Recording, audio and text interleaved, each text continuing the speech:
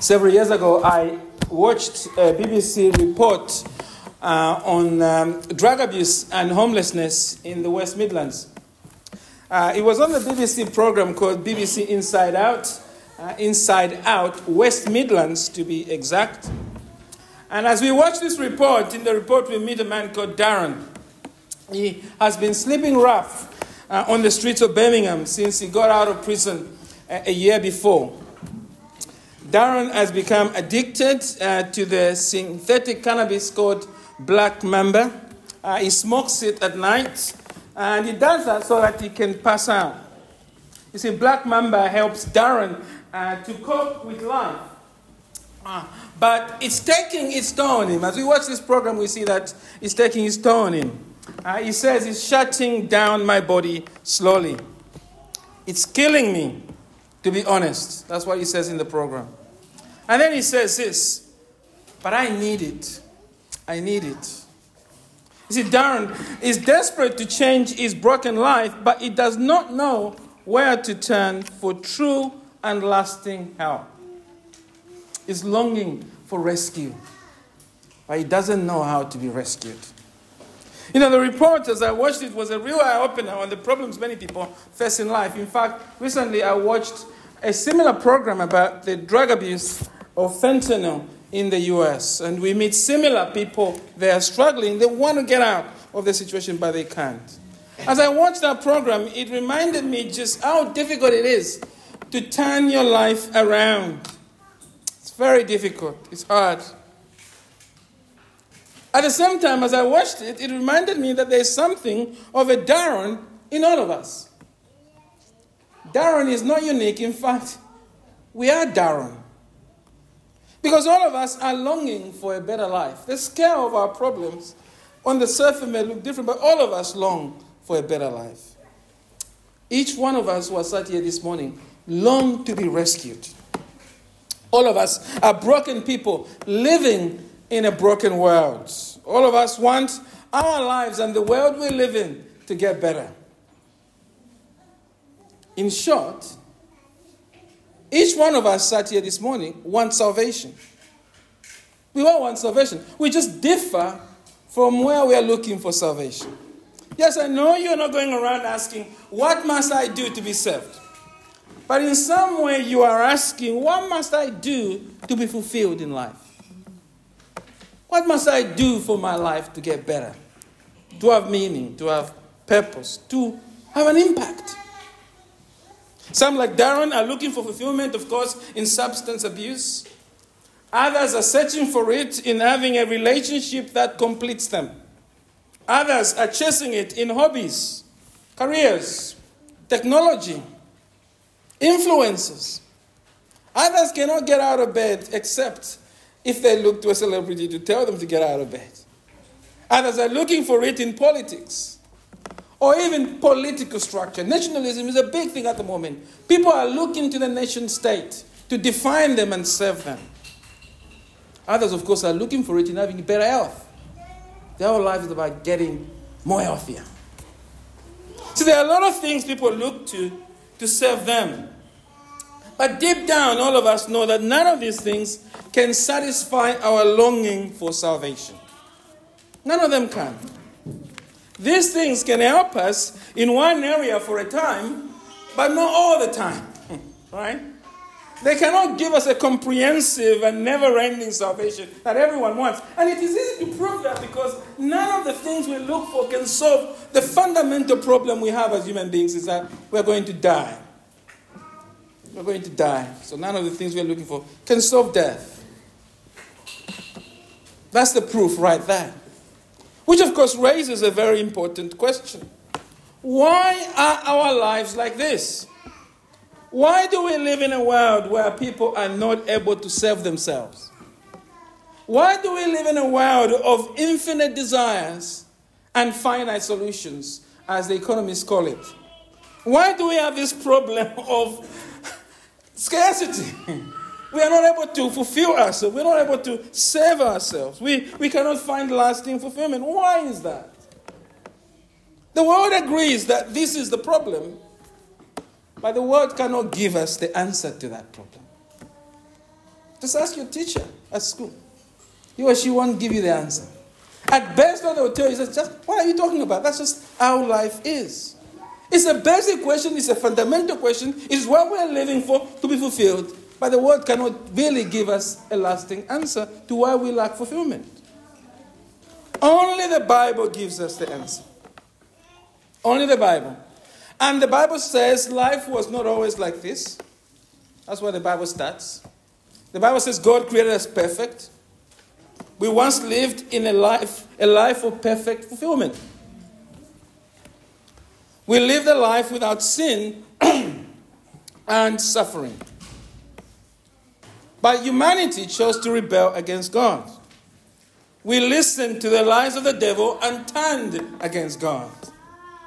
And as a result, life is now infected by a spiritual virus that is called sin. All human beings, including yourself, you long to be saved because you are a sinner living with other sinners in a sinful world. And because we are all sinners, all of us are under the wrath and judgment of God. God is angry with our sin. And part of his judgment is that he has left us, as it were, to our own devices. That explains all the things and the chaos and the sin and the suffering we're seeing around us. Sin is judgment from God in itself. And because God is angry with us, because we are under his wrath and judgment, when we die, each one of us, by default, is headed to suffer in hell for our sins forever. That is the default of every single human being. By default, we are heading to hell to suffer for our sin. And there is nothing that any of us can do to change this situation. You see, all the things we do in our lives to make our lives better, they are like trying to heal a deep wound with a bandage.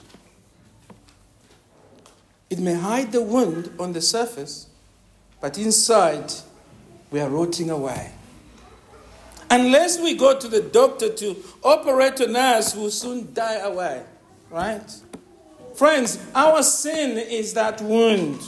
We need God to heal us from sin. We need God to come and rescue us from our sins so that we can live with him again. That's what we need. And you know what? All human beings sense this.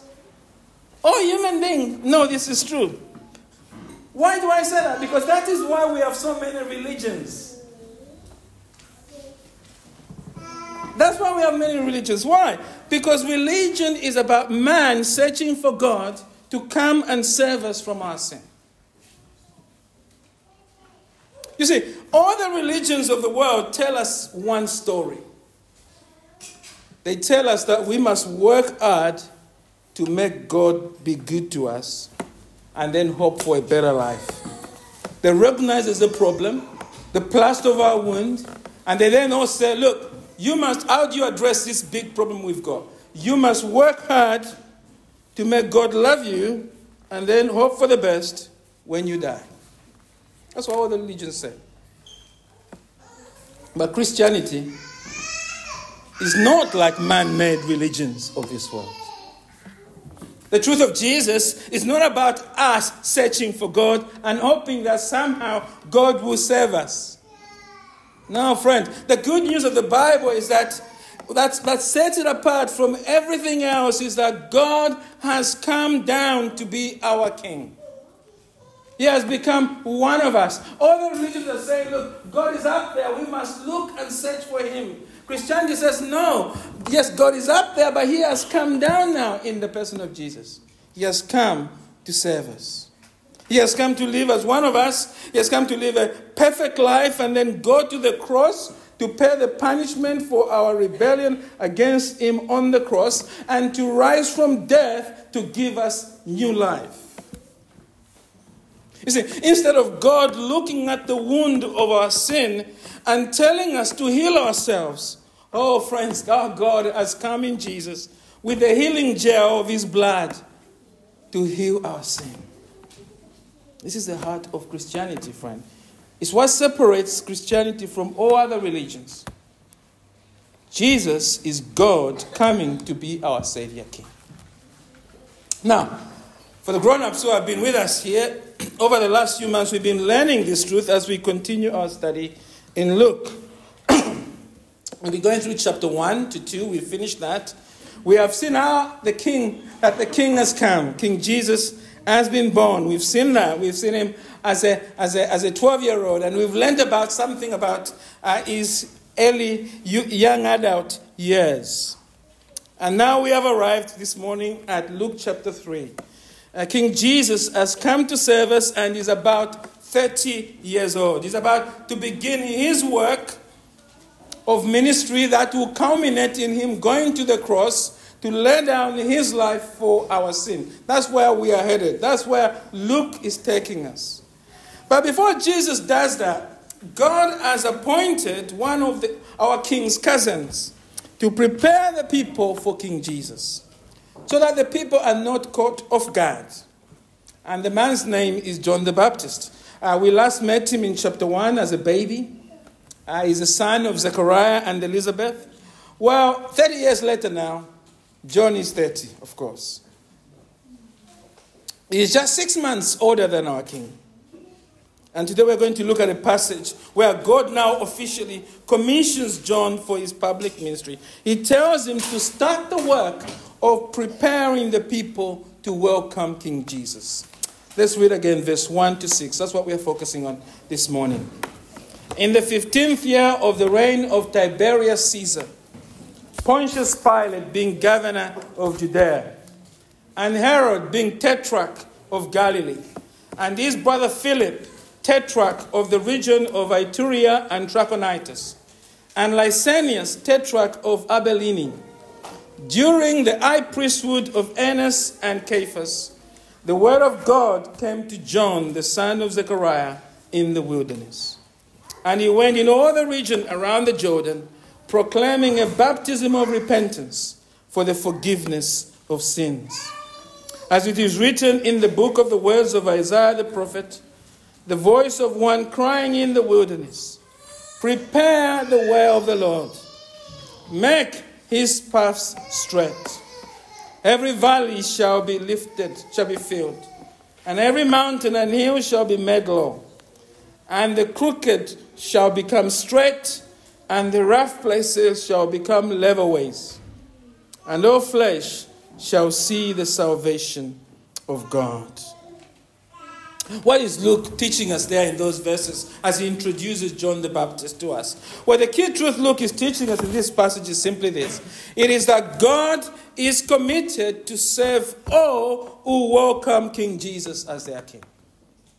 This passage is showing us something about God's commitment as he fulfills that promise of sending John the Baptist.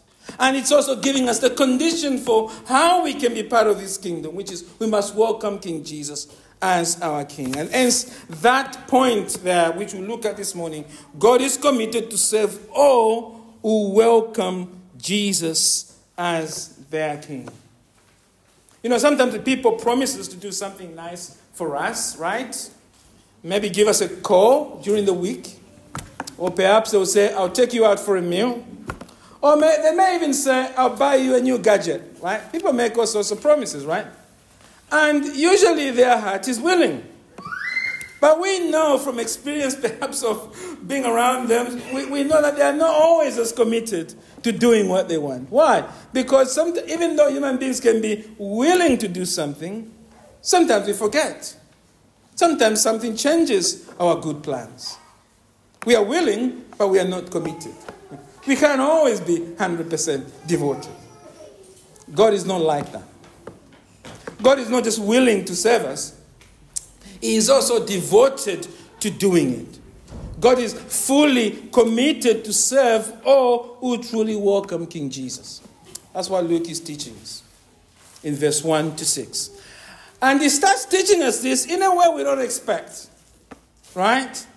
Luke first gives us a list of names of rulers and leaders in verse 1. Names that are probably not as familiar to us, right? But they would have been very familiar to the people at the time.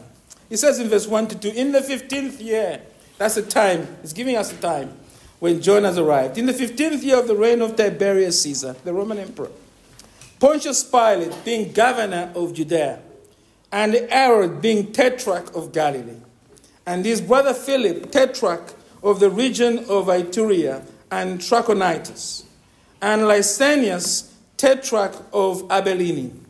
During the high priesthood of Annas and Caiaphas, the word of God came to John, the son of Zechariah, in the wilderness. You know, I like watching a segment on Euronews, right? It's a TV channel that shows news, right? But Euronews. And the segment I like watching on that channel is called No Comment, right? They just show you the pictures. The time can be 2 minutes, can be 5 minutes, sometimes can be 10 minutes. They just show you the pictures, and literally there's no comment on it. They don't try and explain the story. They're just showing you the sights and sounds. No one is speaking. No spin behind it. It's just there. I think it's news as it should be. It's just here. You hear the voices, everything, and you make up your mind. And the reason they do that is that the picture itself explains itself. They don't need to say anything. And as we look at verse 1 to 2, this is really what Luke is doing here. He doesn't need to say anything to Theophilus and Christian reading at this time. He just gives us a long list of rulers as a prop for John because he knows the message is obvious. It might not be obvious to us reading this 2,000 years later, but for them it was obvious. And the message is simply this. The people of God, as we read these names, are in a desperate situation. They need God to come and serve them. Why do I say that? Well, because the country has been occupied by the evil Roman dictator Tiberius Caesar. That's the first name he gives us. He has chopped up Israel into provinces, and he has appointed other evil leaders to rule over it. Think of this like China taking over the UK and then dividing it up with the West sort of guys. People you wouldn't want to have for dinner at your house. Okay? The names may be familiar to us if we have read the Bible. Pontius Pilate, he is in charge of Judea. This is in southern Israel. This is a corrupt man with zero respect for the Jews. He is the man who later crucified King Jesus. Galilee in northern Israel is under Herod Antipas. Don't confuse this with Herod the Great, who murdered the infant. No, this Herod Antipas is a son of Herod the Great. He's one of the 3 sons of Herod the Great, right? He's a man with a bad moral life. In his case, the apple truly has not fallen far from the tree because later on we'll see him murder John the Baptist to please his perverse appetites. Philip is another son of Herod the Great. He's a bit better than Antipas, but just a bit. He has a poor moral life. In fact, he married his niece. He is ruling the east of the Jordan. Now, the other man mentioned here, we don't know much about him. His name is Lysanias. But like all rulers at this time who were appointed by Tiberius, he was likely to be corrupt and deeply immoral. By the way, Lysanias is a great example of why we should always trust the Bible. Because for some time, modern scholars claimed Luke made this man up. Why would they say that? Well, because there is another man called Lysanias who lived 40 years or more before the Lord Jesus Christ in a different part to Abilene. So some people started saying, look, you see, we can't trust the Bible. Clearly, Luke got his facts wrong. So if Luke can get this name wrong, how can we believe all the things that Luke is saying? But you know what happened? Later on, an inscription was found in Abilene, a territory north of Galilee, which directly mentions a tetrarch named Lysanias. And guess what? It is dated 11 AD to 29 AD, the period that John the Baptist appears. Luke was, of course, right all along. And it's a reminder there, isn't it, that every time people challenge the Bible, they fall face flat. See, that is because the Bible, friend, is without error. We are not reading these names like they were made up. These are real people. This is a historical document, 2,000 years old, concerning real people. You can trust not only the truth of Lysanias, that Lysanias was a real man, or Tiberius was a real man. You can trust what Luke will tell us later. That what he's told us before, that the angels really did come.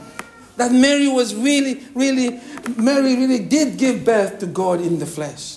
You can trust that Jesus really did die on the cross for our sins. We must remember, friend, that good history and good science always agrees with the Bible. If science doesn't agree or history doesn't agree with the Bible today, at some point it will catch up. It certainly will catch up in heaven. It will catch up. Trust the Bible. And I said to young people here, read it, believe it.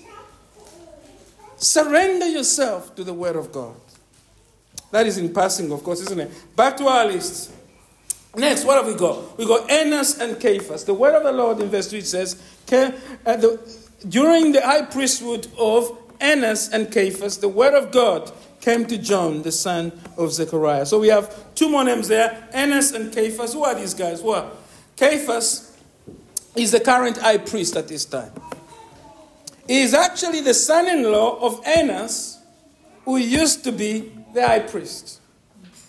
Both of these guys, of course, we meet them later at the trial of Jesus.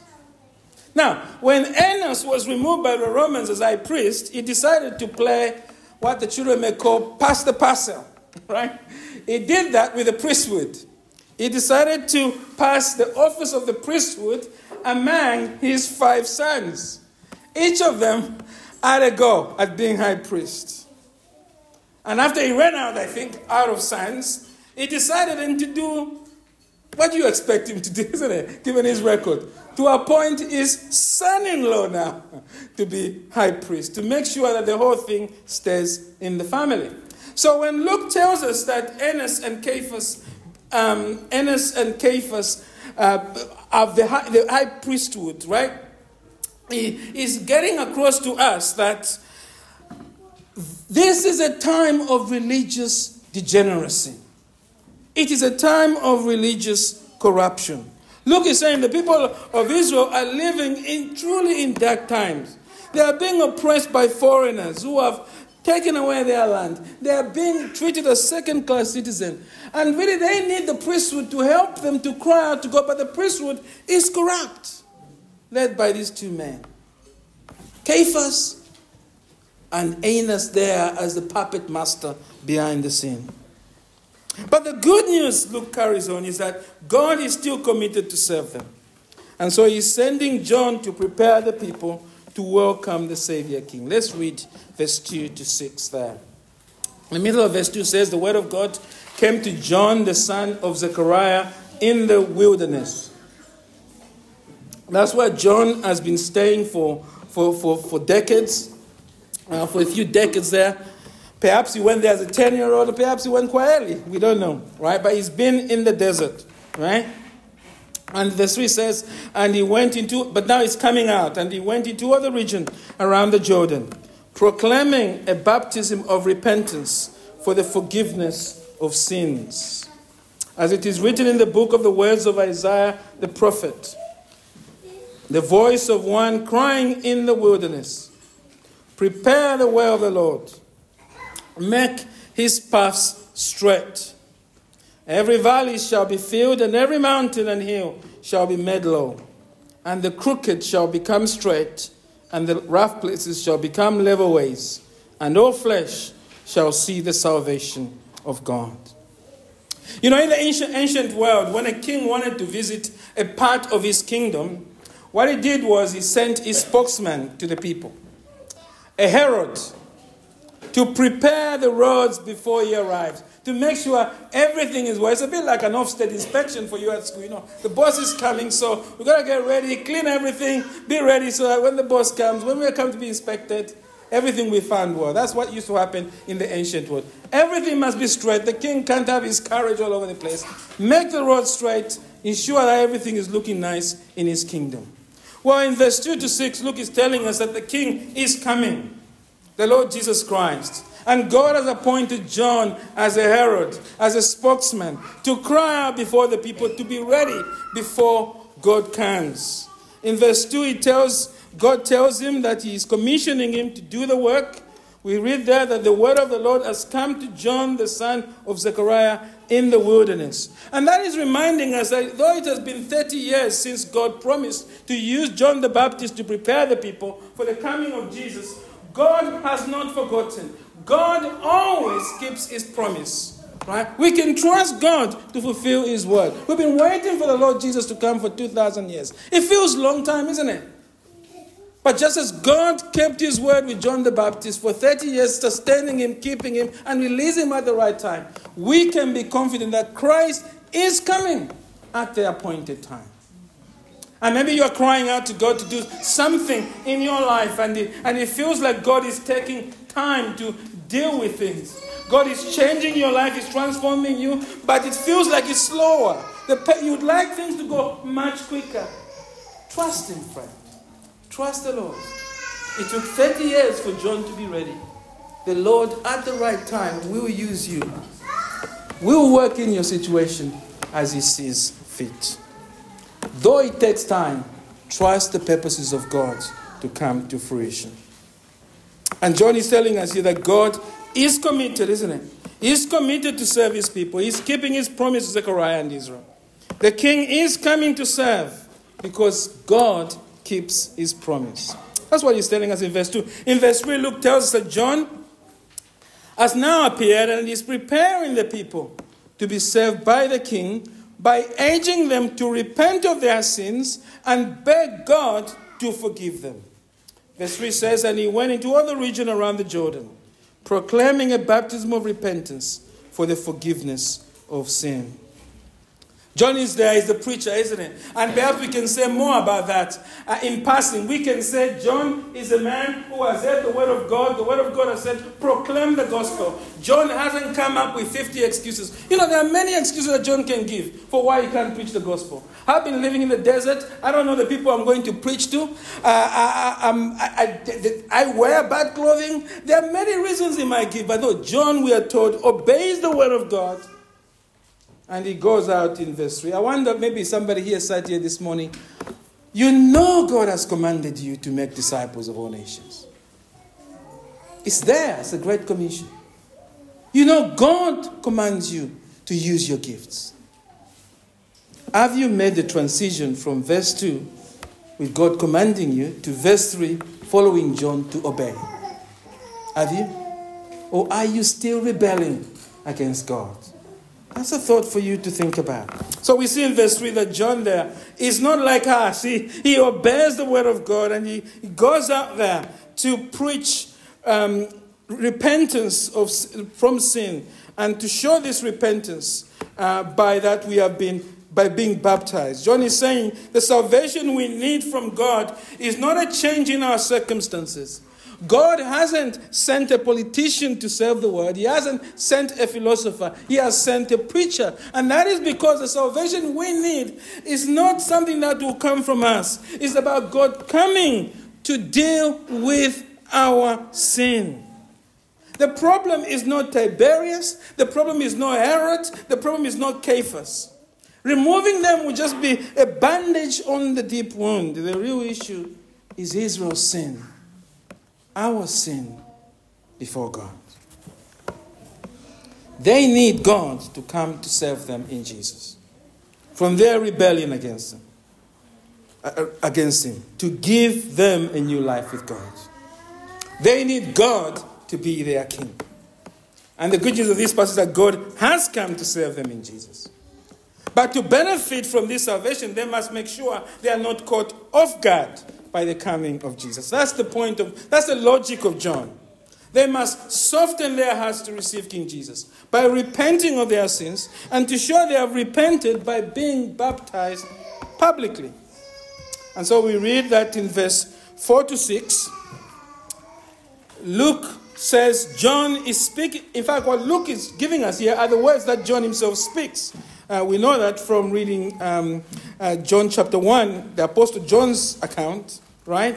But essentially in verse 4 to 6, Luke is saying everything John is doing to prepare the king is a fulfillment of what God promised in the Old Testament in Isaiah 40, verse 3 to 5.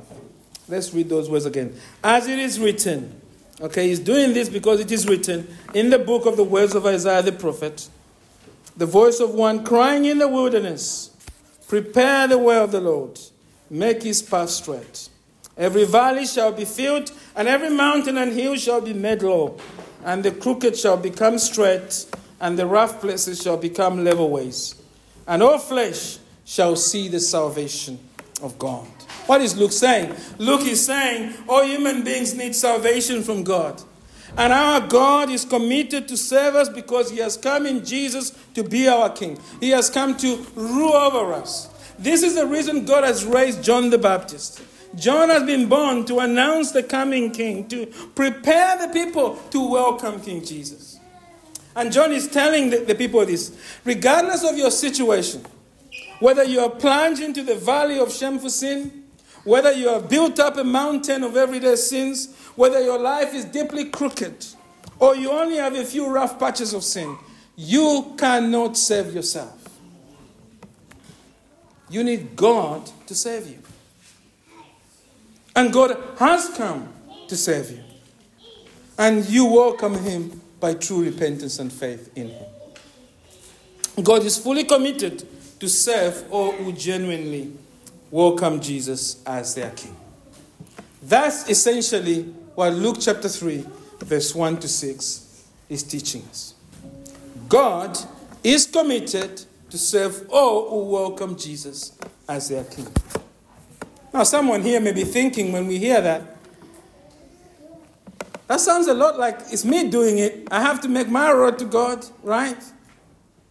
Does this mean that John the Baptist is teaching us that we are saved by what we do? No. John is clear even here that we are saved by our King alone. It is all the work of King Jesus. Look carefully at John's quote from verse 5 to 6.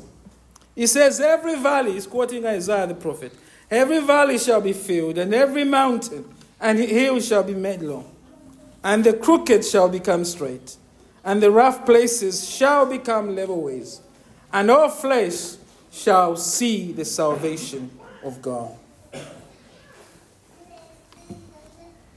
The key word there is shall, used 5 times in this passage. It is telling us that this is guaranteed to happen.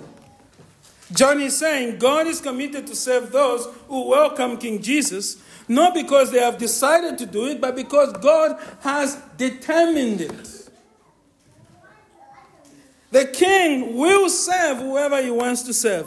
He will be welcomed by those God has chosen from the foundation of the world to serve, to be in his kingdom. Salvation doesn't depend on any human being. Jesus hasn't come on a trial and error mission. God is not at the mercy of any human being. No. He has come for the elect. He has come to serve. And those whom he wants shall be served. Our King Jesus is the king who enables his subjects to obey whatever he commands. Those whom our king calls to himself come to him without fail. Dr. Luke is teaching us that God is committed to serve all whom God wants to serve, and he serves us by enabling us to welcome Jesus as our king. Now, the question here is obvious. Just the question here, the fundamental question is obvious. That each of us must answer this morning. Have you welcomed King Jesus as your king? The king has come. Have you welcomed him? I am not asking whether you believe that Jesus is the king. I am asking, can you say that Jesus is my king? Can you say that I know I am a sinner? I know there is nothing I can do to give myself true fulfillment. I know that the biggest problem in my life is not the world around me. It is not even other people. I know that I am the biggest problem. I know that my heart is full of sin. I know that I have broken God's law, and I break it all the time, and I will break it in the future. I know that. I know that I deserve to go to hell for my sin because God is holy. I know that I am not good enough for God.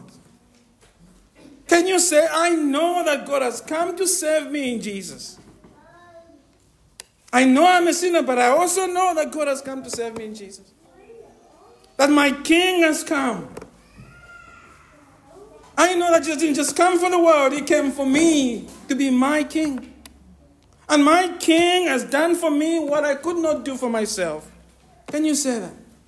Can you say that I know the wages of my sin is death, but Jesus, my King, has gone to the cross to suffer and die for my sin? God the Father has punished my King, not merely for the sin of the person next to me, but for my sin. My King has died in my place. Condemned and stood in my place, bearing the wrath and judgment of God for me. Can you say that? Can you say that my King not only died, but he rose from death to give me new life? My King Jesus is not merely the sacrificial King. He is a living King. And can you say, friend, as you sit here this morning, that I am putting all my trust in my King, in him and him alone? Can you say that Jesus is not just the King, friend? He is your King. He has truly forgiven your sins.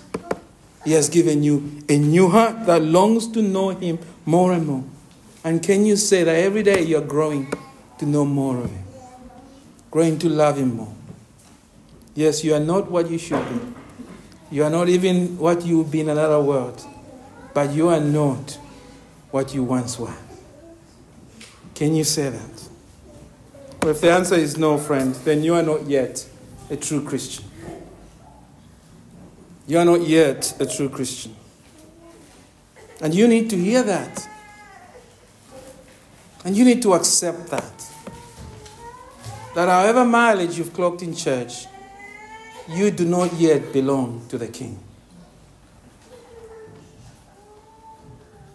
But come now, John is telling us. Come now. The King has come.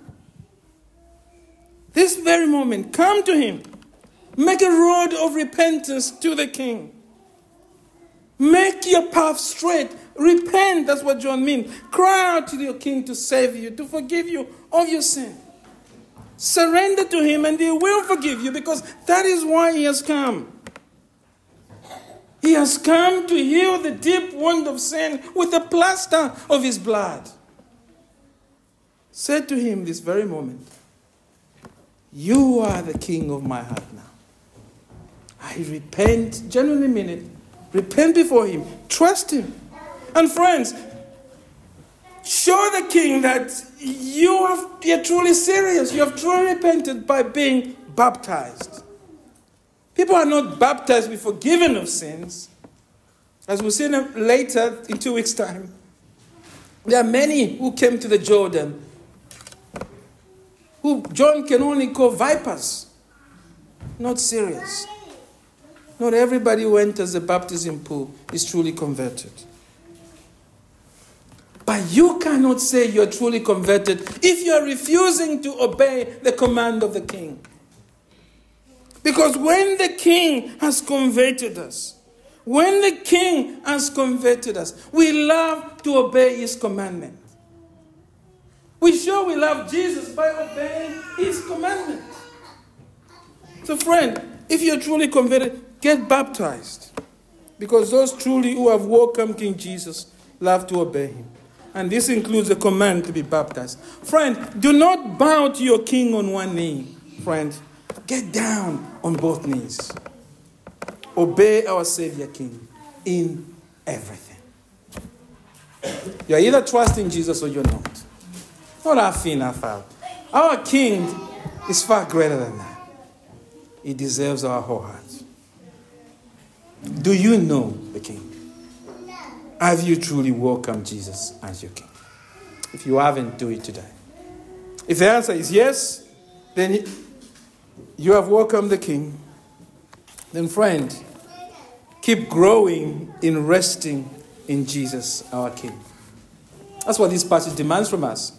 If you're a true follower of Jesus this morning, it's just one thing. There are many things it demands from us, but I just want to leave you one thing. Keep growing in resting in Jesus in every situation you're in. Do not give in to the temptation to doubt the love and commitment of your King, no matter what situation you're in. Friends, I know that no matter how long we walk with Jesus, there will be moments in our lives when we are tempted to doubt the great love and commitment of our King to us. Maybe you're going through a period of sustained physical or mental illness that has left you feeling trapped or even overwhelmed. Perhaps you're in a situation at home or work that has left you feeling anxious, or even perhaps in the life of the church. Or maybe specifically at home, you're perhaps worrying about what tomorrow holds for your family. Maybe you had set goals for your personal life at the beginning of the year, and they're already not turning out what you expect. And it's already leaving you feeling like a failure already, and we just began February. Or maybe it's simply that you have stumbled in some sin, and it has left you way down, no matter how much you confess it before God. You're trusting in God, but you are burdened by the devil's accusation that you are not of God. You know, there are many situations that make it difficult for us to feel assured that God is in our corner.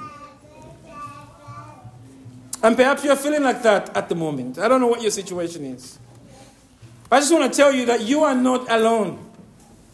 Theophilus, the young Christian whom Luke wrote this record, would have also had circumstances in his life that tempted him to doubt our King Jesus. And Luke has included this record, as it were, not only to announce the account of John the Baptist, but I think as a personal comfort to Theophilus. He's saying to Theophilus and us, oh friend, you have a great and awesome King in Jesus. He is our true God who is committed to us. Oh friend, there is no reason to doubt him, no matter what situation you're in. Do not be tempted by things that cannot save you. Don't look to false saviors in the world. There is no other savior, Luke is saying, apart from our King who has come. Keep trusting, keep resting in King Jesus. Be confident that no matter what this world throws at you, because you have truly welcomed King Jesus, he is committed to care for you. Oh, you know that Jesus has produced a new change of direction in your life. You know that Jesus has given you new affections to live for him.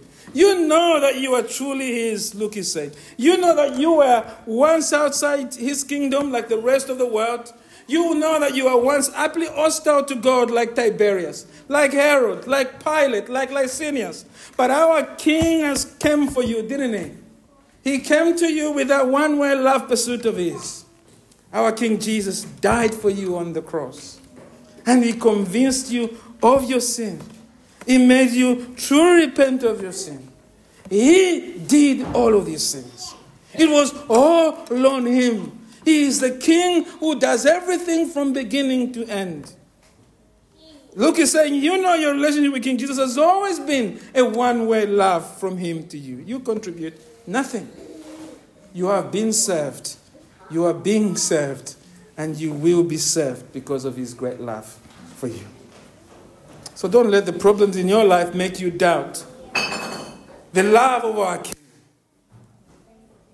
And if Luke was here, he would add this morning, resolve to grow in resting in our King. In whatever situation. He is a good King, a committed King, a faithful King, a loving King, Luke is saying. The problems in your life are not the sign that the king has deserted you, Luke is saying. You know your king is allowing these things to showcase his glory in your life. Friends, it is when the patient is extremely sick, that's when we see how brilliant the doctor is. And in the same way, it is at our worst, friend, that we see Christ's best. Be assured. Be assured, beloved, that King Jesus is a good king. The only good king. And is working all things in your life for his glory and your good. So keep resting in his care. We can trust our king in every situation, friend. In every situation, we can trust our king to provide for all that we need in this world. Because he has already saved us for himself with the contract of his own blood. Well, may the Lord make all of us here to truly welcome King Jesus as our King. And may we all truly grow in resting in King Jesus every day. Amen.